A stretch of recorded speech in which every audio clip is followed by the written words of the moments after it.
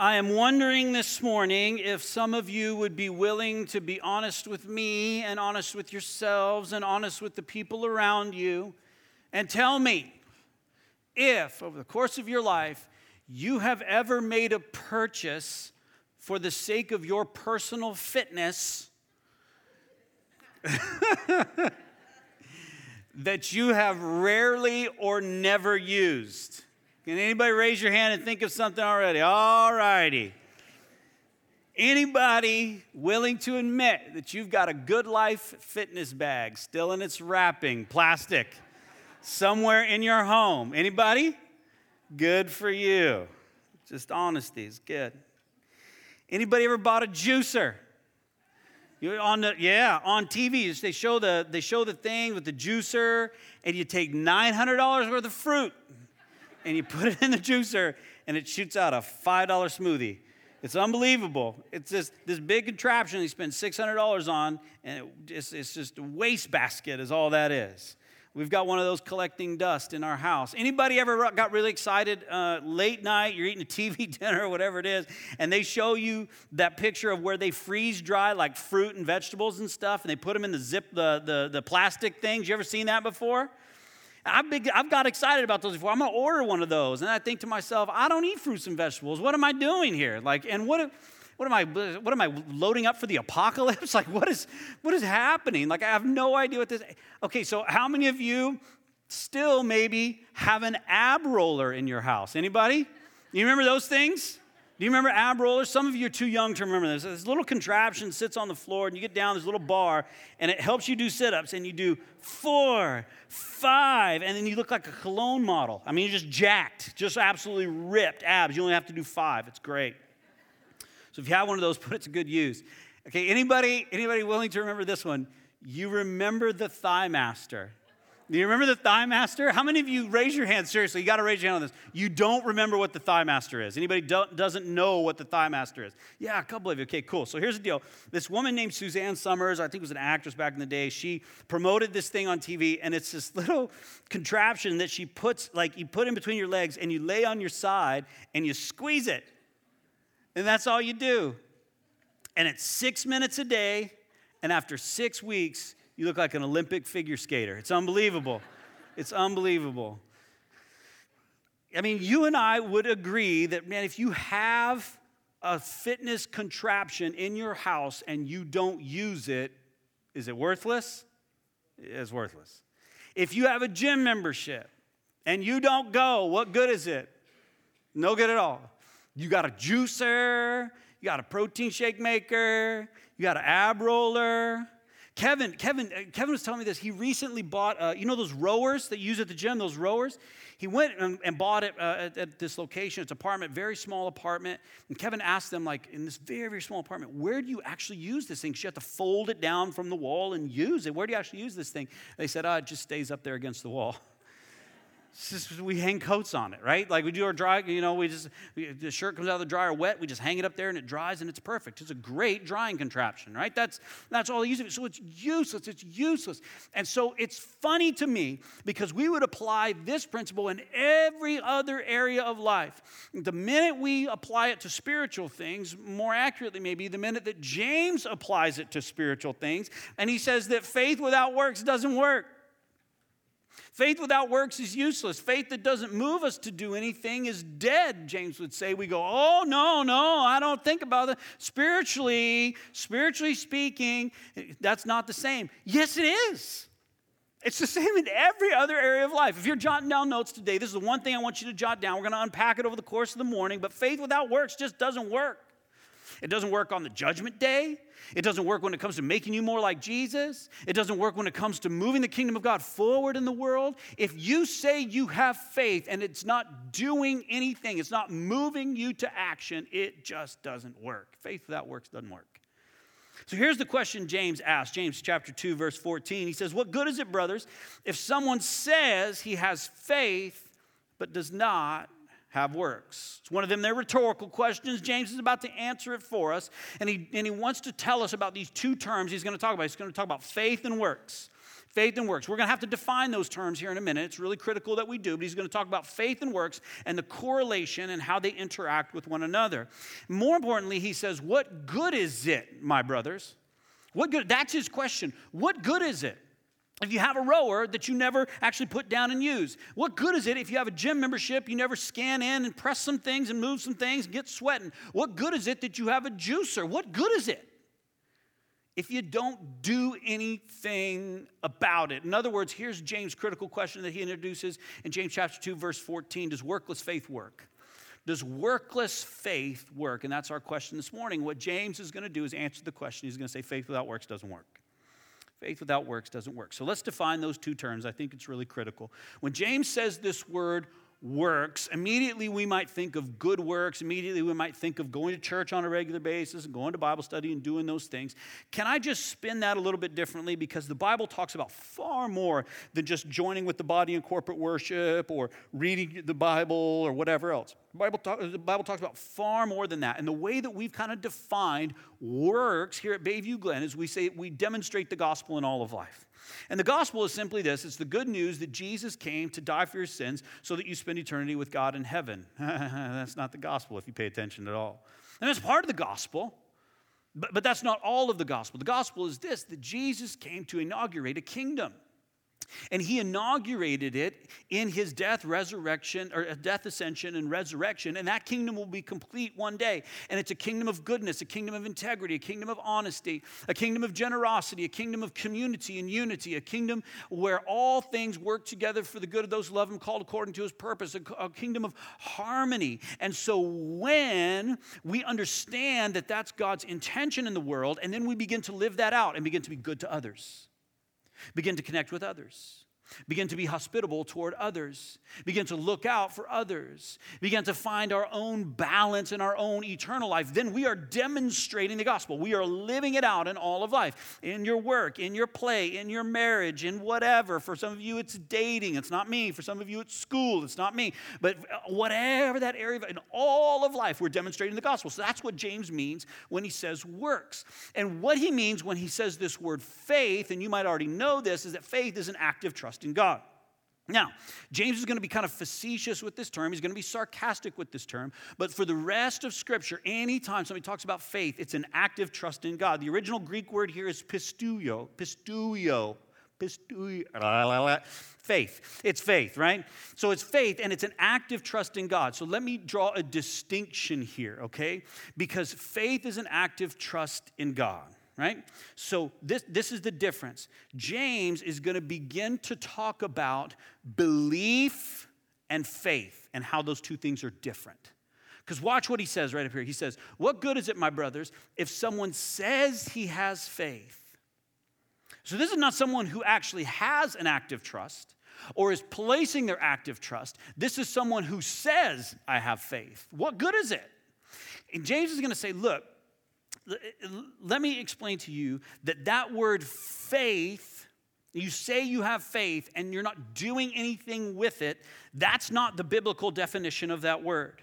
We're going to quote the Princess Bride a couple of times this morning, okay? So the first Princess Bride quote would be this. James would say to you, if you say you have faith and you're not doing anything with it, why do you keep using that word? I do not think it means what you think it means, right? So why do you keep using that word faith? I do not think it means what you think it means.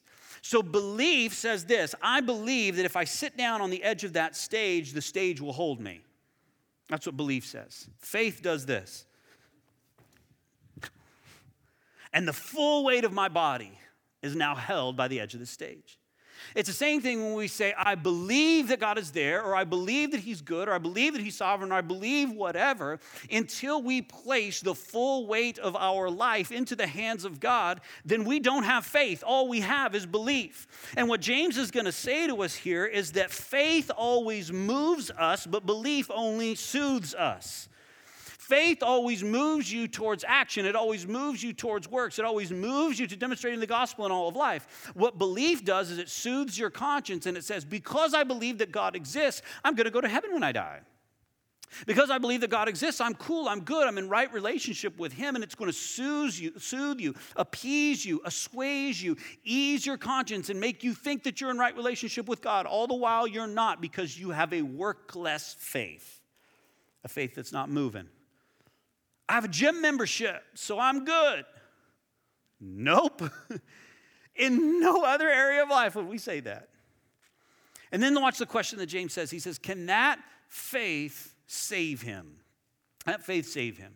Now, immediately, I think when we see this word save, we almost immediately talk about the judgment day. In other words, will workless faith work on the judgment day?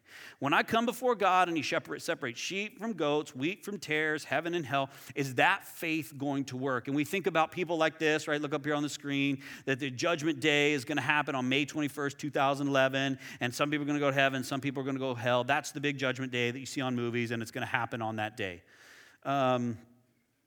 I'm almost certain it didn't happen on this day, just so you guys know. I'm 100% certain that's a joke, right? People call like Judgment Day's coming. Does anybody recognize where this is, by the way? Can anybody look at these buildings back here and recognize where exactly this is happening? That's the Eaton Center. That's right outside the Eaton Center. And people talking about Judgment Day all the time and talking about as if when God talks about that word save or salvation, that he's talking exclusively about the Judgment Day. He's, yes, in part talking about the Judgment Day, but he's talking about much more than that. See, this word save in the original language is sozo, and it's in the aorist tense, the Greek aorist tense. We don't even have that tense of verbs in the English language, but it includes past, present, and future. So Judgment Day is just in the future, but it also includes your present condition. It also includes your past sins. It includes all of who you are. He says, can that type of faith that doesn't actively place its trust in God for all things, is that going to do anything for you, past, present, and future? And we know that James' conclusion is faith without works doesn't work, but here's how he's going to argue it. The first thing he's going to do is set up a hypothetical situation, and here's the hypothetical situation. If a brother or sister is poorly clothed and lacking in daily food, and one of you says to them, go in peace, be warm and filled, without giving them the things needed for the body, what good is that? So also faith by itself, if it does not have works, is dead. Here we go. First thing James says, somebody comes into the assembly, and they are poor, they are lacking in like the minimal things that they need to get by. They don't have clues? They don't have clothes, they don't have shelter, they don't have food. And instead of helping them, you say to them, go in peace, which is like the modern equivalent of this word, both in the Greek and it's kind of a throwback to Hebrew, by the way. James is using kind of a throwback to his Hebrew roots or his Jewish roots. Go in peace is kind of like, good luck to you. You ever have somebody say that to you? Good luck. You know what that means is try not to die, right? I'm not going to be there helping you. It's like the person saying, I got your back, way back, right? Like, I'm not there with you. I'm not in it with you. I'm not going to help, but, best of luck to you. If you say that and you don't give them the things that you need for the body, what good is that? You've got a gym membership, you don't go. What good is it? You've got an ab roller, you don't use it. What good is it? What good is it? And then he says, watch, so faith by itself, if it does not have works, is dead. Okay, what is James saying? He's saying faith without works doesn't work. That's his argument. Faith without works doesn't work. Again, we get itchy and jittery and we get uncomfortable in our seats because we know, if you've been around church at all, that Paul has said that we're justified by what alone? Faith alone, right? Grace alone. Faith alone, grace alone. We know the Reformers said justified by faith alone and grace alone. James is not arguing contra Paul here. He's saying the very same thing that Paul is saying. And remember that when Paul talks about active trust or faith, he's talking about an active trust in God. And when James talks about faith, he's using it facetiously. He says, you say you have faith, but why do you keep using that word? I don't think it means what you think it means. It's not a mental assent. And in every other area of life, if we have something and we don't use it, it's worthless to us. My wife used to work in banking in kind of a former life when we first got married. And she used to come home on a regular basis and tell me these radical stories about how foolish people were. came home one day and told me this story about a man who had called and his account was overdrawn. He said, man, why do I have an account that's overdrawn? And he said, well, okay, on this date you had this much money and then you spent this and spent this and spent this. Are those all your charges? Yes, ma'am, those are all my charges. None of them are fraudulent. No, none of them are fraudulent. Those are all my charges. Okay, well, you spent more than was in your account, so now your account is overdrawn. Literally, this is what he said. Why is my account overdrawn? I still have checks.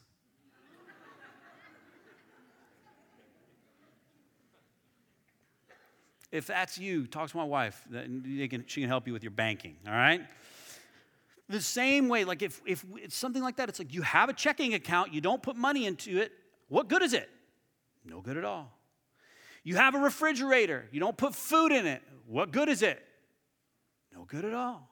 I want to show you this. This is actually a picture of one of our elders who just got married. This is a picture of his refrigerator the day he got engaged. This is the day he got engaged. Who knows if there are actually eggs in here? I don't know, right? I don't know. Then he's got some kind of block of cheese that's not been opened. Tupperware's probably from his mother. And a jar of pickles. A jar of pickles. I just snorted because it's so hilarious to me. It's like, are you saving that for the apocalypse? Like, what is happening with, why do you have a jar of pickles in your refrigerator? This is the day he got engaged, okay? A week after he got married. Here's his fridge. Yeah. Yeah. You had a yogurt, some water. Look, the soda's nice. It comes out here. Ooh, carrots, right? The eggs are gone. The pickles are gone. Look, the same way you don't have, or if you have a fridge, you don't put anything in it, it's worthless. You have a gym membership, you don't go. It's worthless. It's dead. The same way, faith without works is dead. Let's keep going. Next slide, please. But someone will say, this is an imaginary interlocutor. This is an imaginary person that's talking to James, and he kind of sets this person up. He says, someone will say, you have faith and I have works. Now, imagine what this person is doing. They're making a distinction and drawing a very hard line between faith and works and saying that those two things are mutually exclusive. There's faith over here and there's works over here. And sometimes you can have them both, but they don't always exist together.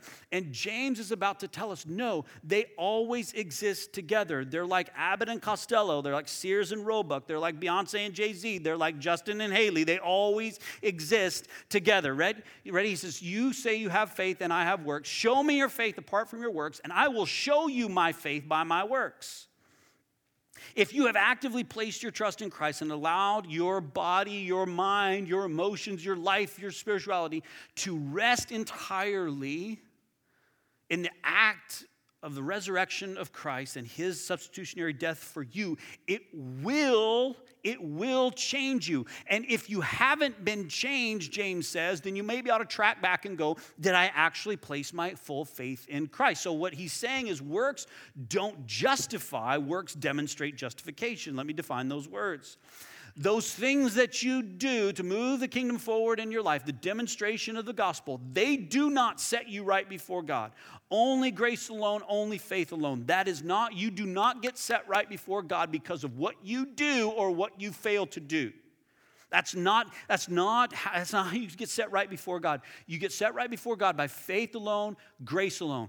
But works do demonstrate justification.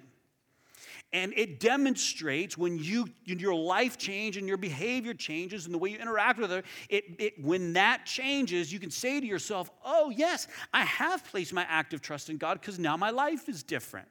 And James is going to go so far to say, watch what James says. This is fascinating because this is a very aggressive statement that he makes. Listen to this. He says, you say that God is one and you do well, but even the demons believe that and they shudder. Ow, James. Relax, pal. And he's like, look, I'm not trying to shame you. I'm not trying to make you feel bad. All I'm saying is, you say you have this belief and it doesn't cause you to change. Even those who are diametrically opposed to God still have that belief. And not only they have that belief, but when they say God is one, they shudder in fear. So this faith without works thing, that doesn't work. Because we just saw someone who has faith without works, right? And clearly it doesn't work. That's a demon. right? Just a side note here, and I think this is really important, not just for those outside the church, but even those inside the church, because in our culture, we have got to the point where we have said to ourselves, if I just kind of affirm the existence of God, I'm good, right? I believe that God is there. I believe that there is a God. I try to live my life in accordance with what I think God's principles might be, but it hasn't necessarily affected a change in my life. Can I just tell you that God is not asking you to affirm his existence? If we just think of the nature of God and how big and great God is, that he needs us to go, I believe you're there. And that's all he's asking. Imagine this, again, any other area of life. Amy asked me, I need you to do the dishes. The sink is full of dirty dishes. I need you to do the dishes. And my response to my sweet wife is, wife, which is what I call her. It's not true. I believe there are dishes that need to be done. In my heart, I believe it. Sometimes I sing songs about how much I believe there are dishes that need to be done. I've listened to extended monologues on Sunday morning about the dishes that need to be done. I affirm there are dishes that need to be done. You know what my wife would say to me? She would say, you should run and not walk away from me right now. Right? In no other area of life. God's not asking us to affirm his existence. What he's asking us to do is place our active trust in him. And that will necessarily affect change. James is about to use two examples from the Old Testament. The reason that he does this is because many of the people in his audience that he's writing to are converted Jews or Messianic Jews. They're Jews that have been waiting on the Messiah, and now they've affirmed that Jesus is the Messiah. But they have those Jewish roots, those Jewish history. And so he uses two examples from the Old Testament. He says, check this out. Do you want to be shown, you foolish person? Now he's name calling. Wow. That faith apart from works is useless? Was not Abraham our father justified by works when he offered up his son Isaac on the altar? Whoa, whoa, whoa, whoa, whoa. Justified by works or justified by faith? Because we just said that Paul said, the rest of Scripture says he's justified by faith. What are we talking about here? Justified by works. Stick with me. If you don't know the story of Abraham, here's the story. God called Abraham out of a pagan nation and said, I'm going to bless you with as many children and descendants as there are sand on the seashore, as there are stars in the sky. And the reason I'm going to do that is so that nation, that family can bless the ends of the earth. That's what I'm going to do. And Abraham waited and waited and waited and waited and waited and waited, and no child and no child and no child and no child. And finally, when he's in his 90s, his wife, who is also in her 90s, they get pregnant naturally. And what do when you get pregnant in your 90s? You name your kid Laughter, which is what they named their kid, because this is ridiculously funny, right? Could you imagine a 93-year-old like, I'm pregnant. Oh. Whoa, let's name your kid Hilarity, because that is funny stuff. So that's what Abraham and Sarah do. And when Isaac is coming of age, this son of promise that was supposed to be all his descendants and all the promises and all the sand on the seashore and all the blessings, all that stuff, God says to Abraham, I want you to take Isaac up to the top of this hill and sacrifice him. And Abraham goes, a baking powder? What? And God said, I want you to trust me. And so Abraham trusts him. And he does it. And he takes Isaac up to the top of this mountain. And instead of sacrificing Isaac, God stops Abraham and says, no, I've provided a ram. Now you and your son together can sacrifice this ram. And so when James says to us that Abraham is justified by his works, what he's saying to us is that Abraham places his active trust in God. Rather than saying to God, I believe that you said that to me. Now I'm going to act. You see the difference? I just heard you say that. I believe there are dishes that need to be done. I believe you've said, go make the sacrifice. I believe that. That is a very different notion than saying, now I'm going to act on it. And so James is saying to us that works are inextricably bound with faith. Keep going. He says, you see that faith was active along with his works. There we are in that active trust. Faith was completed by his works. I want to stop there and just do a real quick side note, right? Faith was completed. You see that word completed? That word in the original language is pleorma. It's a Greek word for filled all the way up. So check this out. This is a nugget of truth that James gives us, and it's totally free this morning. It's a little bit unrelated to our message. Check it out, nugget of truth. Are you struggling with your faith? Are you struggling to know that God is there? Are you struggling to have a relationship with him? Are you struggling in your prayer life? Are you having questions about the Bible and who God is and all that stuff? Are you struggling in your faith? Please, please don't sit in your room and try to pull yourself up by the bootstraps and go, believe more, believe more, believe more. Please don't read a bunch of books about the Bible and study the Bible more. Those are good things. Those are good things. Those are okay things. But what does James say? When you're struggling with faith, you want your faith to be filled up and not lacking, do stuff. Aha. For the kingdom. Extend hospitality, serve somebody else, love somebody else unconditionally. I will bet anybody in this room my next paycheck that those 5 or 6 youth that were up here on platform, if they were struggling in their faith now, when they get back a week from now, their faith will be filled up. Don't you think? Anybody want to take that wager?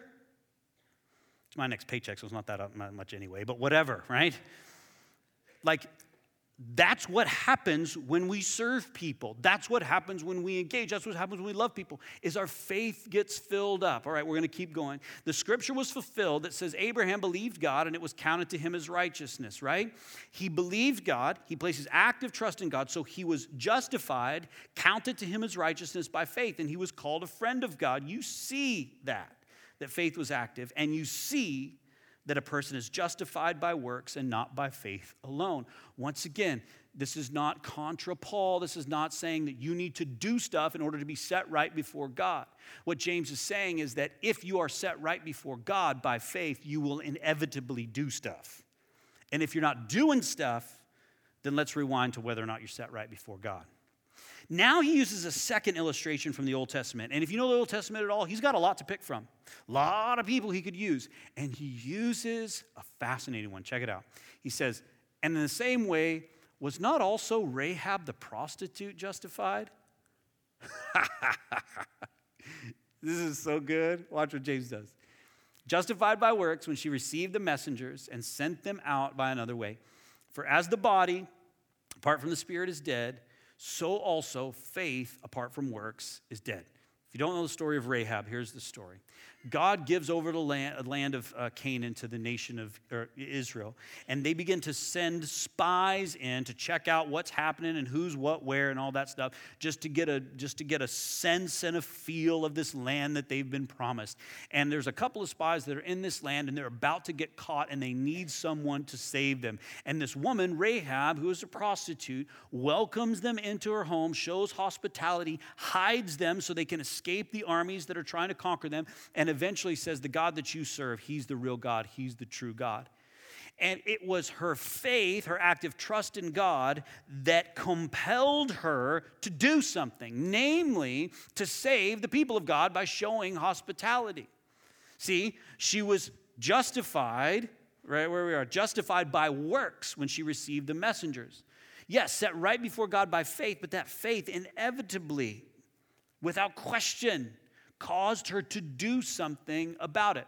The reason I laugh is I think this is very funny, is that James is writing to many of who he's writing to are Jews, right? And he chooses one, the patriarch, the father of the nation of Israel, Abraham. Not even down the line, the very first one, the big dog, right? And then he chooses a hooker. Think about it. So I don't care who you are, where you come from, what your spiritual background is, whether God called you out of a pagan land as he did Abraham, or whether God sent his messengers into a pagan land so that you might know him better as he did Rahab. I don't care if you're a religious hero. I don't care if you're a prostitute. Everybody is set right before God in the same exact way by faith alone, and that faith inevitably causes us, moves us, compels us to do something. Look what John Calvin writes about this passage. He says, as Paul contends, we are justified apart from the help of works. So James does not allow those who lack good works to be reckoned righteous. He just says, hey, You're justified by faith alone, but check it out. James is also telling you, if you don't see change in your life, you maybe ought to ask the question if you were ever set right before God in the first place. I think James means two things. I think God means two things in this passage, two things for us to take away. I think the first is a warning, and I can't get away from it, right? You just read the passage with me. You just tracked with me through the whole thing. It's a warning. It's a warning. And specifically, it's a warning for church people. And I'm not saying Christians, I'm saying church people. Here's why I know that. 2,000 years ago, when James is writing this letter to the church, this broad letter to any people in the church that would read it, there was no such thing back then as a nominal Christian. Someone who's just a Christian in name, but doesn't actually attend church. Like Christians gathered together. That's what they did. And there weren't many, in fact, maybe none at all back then, who would say that they were Christian but didn't actually engage in the community of faith. That person just didn't exist. It was way too dangerous to say that. There was no social benefit for saying that, whatever. So he's writing to church people. And so what I want to do here for a moment is extend maybe a warning, just as James did, to church people. Church people. And for a moment, for 2 to 3 minutes here, I'm going to use a lot of church language, okay? Now, if you are not a church person and you don't understand church language, it's just not a nomenclature that you are familiar with, you may check your email, right? Or post on Insta or whatever it is you want to do. If you're a church person, I need you to pay attention to me. You may think that you're justified before God and set right before Him, and that the righteousness of Christ has been imputed to you because one day you prayed a prayer. But if you are not being sanctified more and more every day and becoming more and more like Him, the warning is you better ask yourself the question, were you ever justified in the first place? That's the warning. There's no way around that. There's no way to sugarcoat that. There's no way to sweet talk that. I was reading actually a sermon that a very popular pastor, a church of 10 or 12,000 gave, and he shared this on James chapter 2, and he shared this story of an individual in his church that was the head of the board of a church, like the head of a deacon board or the head of an elder board or something like that, and he heard this passage and stood up and walked down the aisle and repented and placed his active trust in Jesus for the first time. And he would say, I was saved that day. It's like, well, you were the head of an elders board and you were saved that day? Oh, yes, I was. You know why? Because my faith wasn't changing me. I hadn't placed my active trust in God. I was going to church. I was going to CBS. I was going to BSF. I had a little thing in my house that says, for I know the plans I have for you, declares the Lord, plans to prosper you, not to harm you, plans to give you hope in the future. I had a little fish on my car, right? I had the thing, all the Christian stuff, and yet I wasn't making disciples. Look back over 30 years of my life, and no one's converted because of my verbal witness about Jesus. No one's drawn closer to God or become more aware of His goodness and His plan for them because of my demonstration of the gospel in all of my life. I know a lot of the books of the Bible, and I've studied a lot of them, and I can maybe parse out the Greek or whatever, but there's no change in me. Essentially, here's the warning, is that because you've misdefined the word healthy, you're not aware that you're sick. You think because you're here on a regular basis, and maybe even you were in the 9:30 service too. You listen to the podcast, and I've got, I can even name them. I got David Jeremiah, and I got Matt Chandler, and I got Ravi Zacharias, and I read the apologetics books, and I know the books of the Bible. James does not care what you know. He cares about what you're doing. And if you are convincing yourself that you are a healthy, vibrant, living, active Christian with a healthy, vibrant, living, active faith, just because you know stuff, that means you don't have a healthy, vibrant, living, active faith, and it means you are still sick in the eyes of God, in desperate need of His grace, and in desperate need of right relationship with Him. And guess what? It comes to you the same way it comes to Abraham, the same way it comes to Rahab, just by placing your active trust in God and placing your life into His hands. Martin Luther wrote this, it is a living, busy, active, mighty thing, this faith.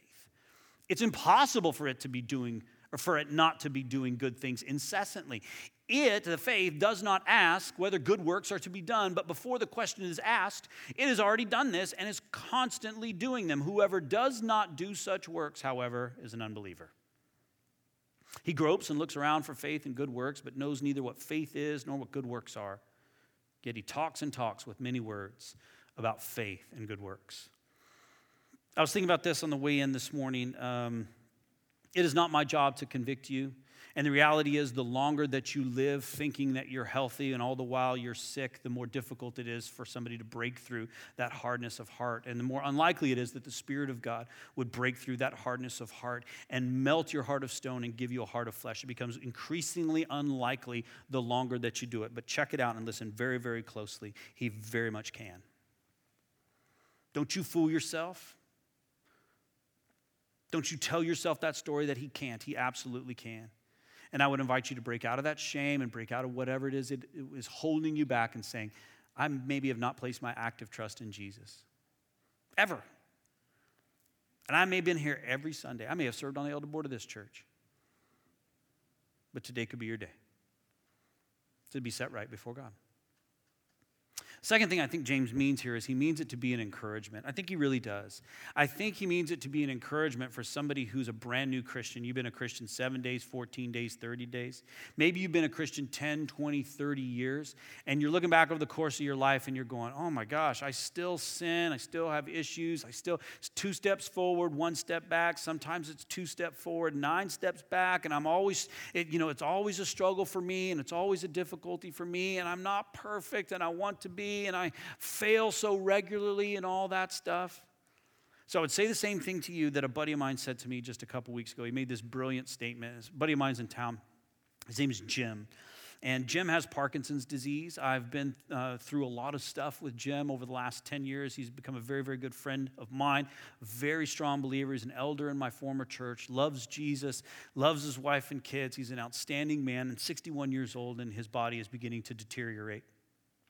So he came out to the house, and we were painting, because we just moved into this new house and all that stuff. And that's when you're desperate for help, you know. That's what Jim said this to me. He's like, you got to be desperate for help because you're asking a guy with Parkinson's to paint the edges, you know.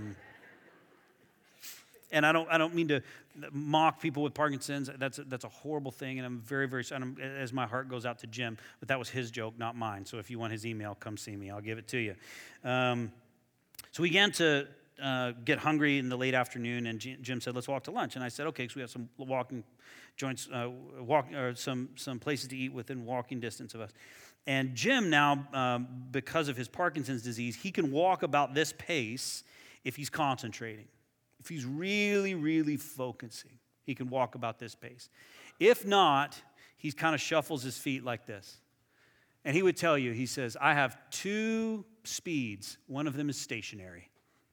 The other is this. And he just walks like this. And so because Jim and I have been friends for a long time, I would never, if this is you, if you have a physical ailment or whatever, I'd never, ever, ever, kind of poke fun or whatever. But Jim and I are very, very good friends, and I know that I'm in a safe space with him.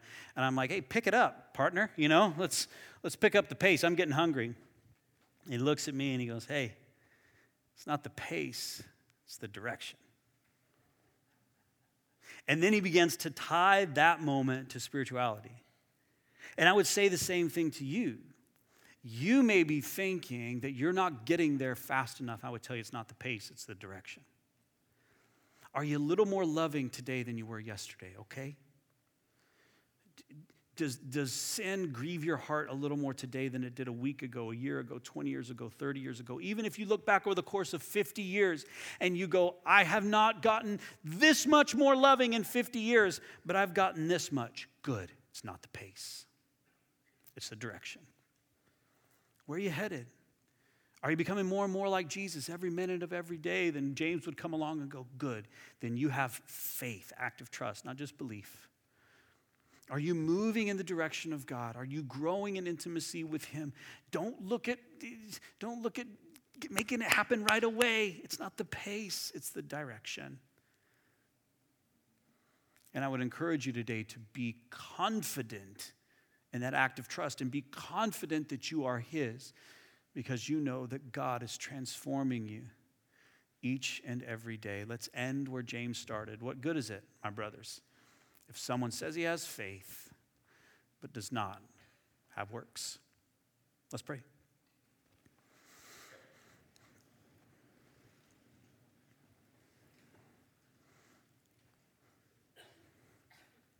God, my first prayer would be that those in the room that need to heed that warning would heed that warning. Maybe it's just 1, 2, 3, maybe it's 50. God, it takes a lot of courage and a lot of trust in you if we were to admit that to ourselves and heed that warning today. So I pray for those in the room that they would heed that warning, that you would break through, that you would call them out of where they are into an active, vibrant, living relationship with you that moves them towards others, that moves them into hospitality, that moves them into biblical community, that moves them to share a verbal witness about Jesus with their neighbor, that moves them to really do the work of the kingdom, not attend Bible studies and show up at church. All those are good things, but really to allow your good news about Jesus to permeate all of who we are. I pray that they would heed that warning. And for those that needed to hear an encouragement, I pray that that encouragement would sit heavy in their heart and soul today, that they would walk out of this place with confidence and joy and peace, knowing that you who began a good work in them will be faithful to complete it. It doesn't have to happen any quicker. It's not the pace. It's just the direction, and we trust you with that. In Christ's name, God's people said, amen.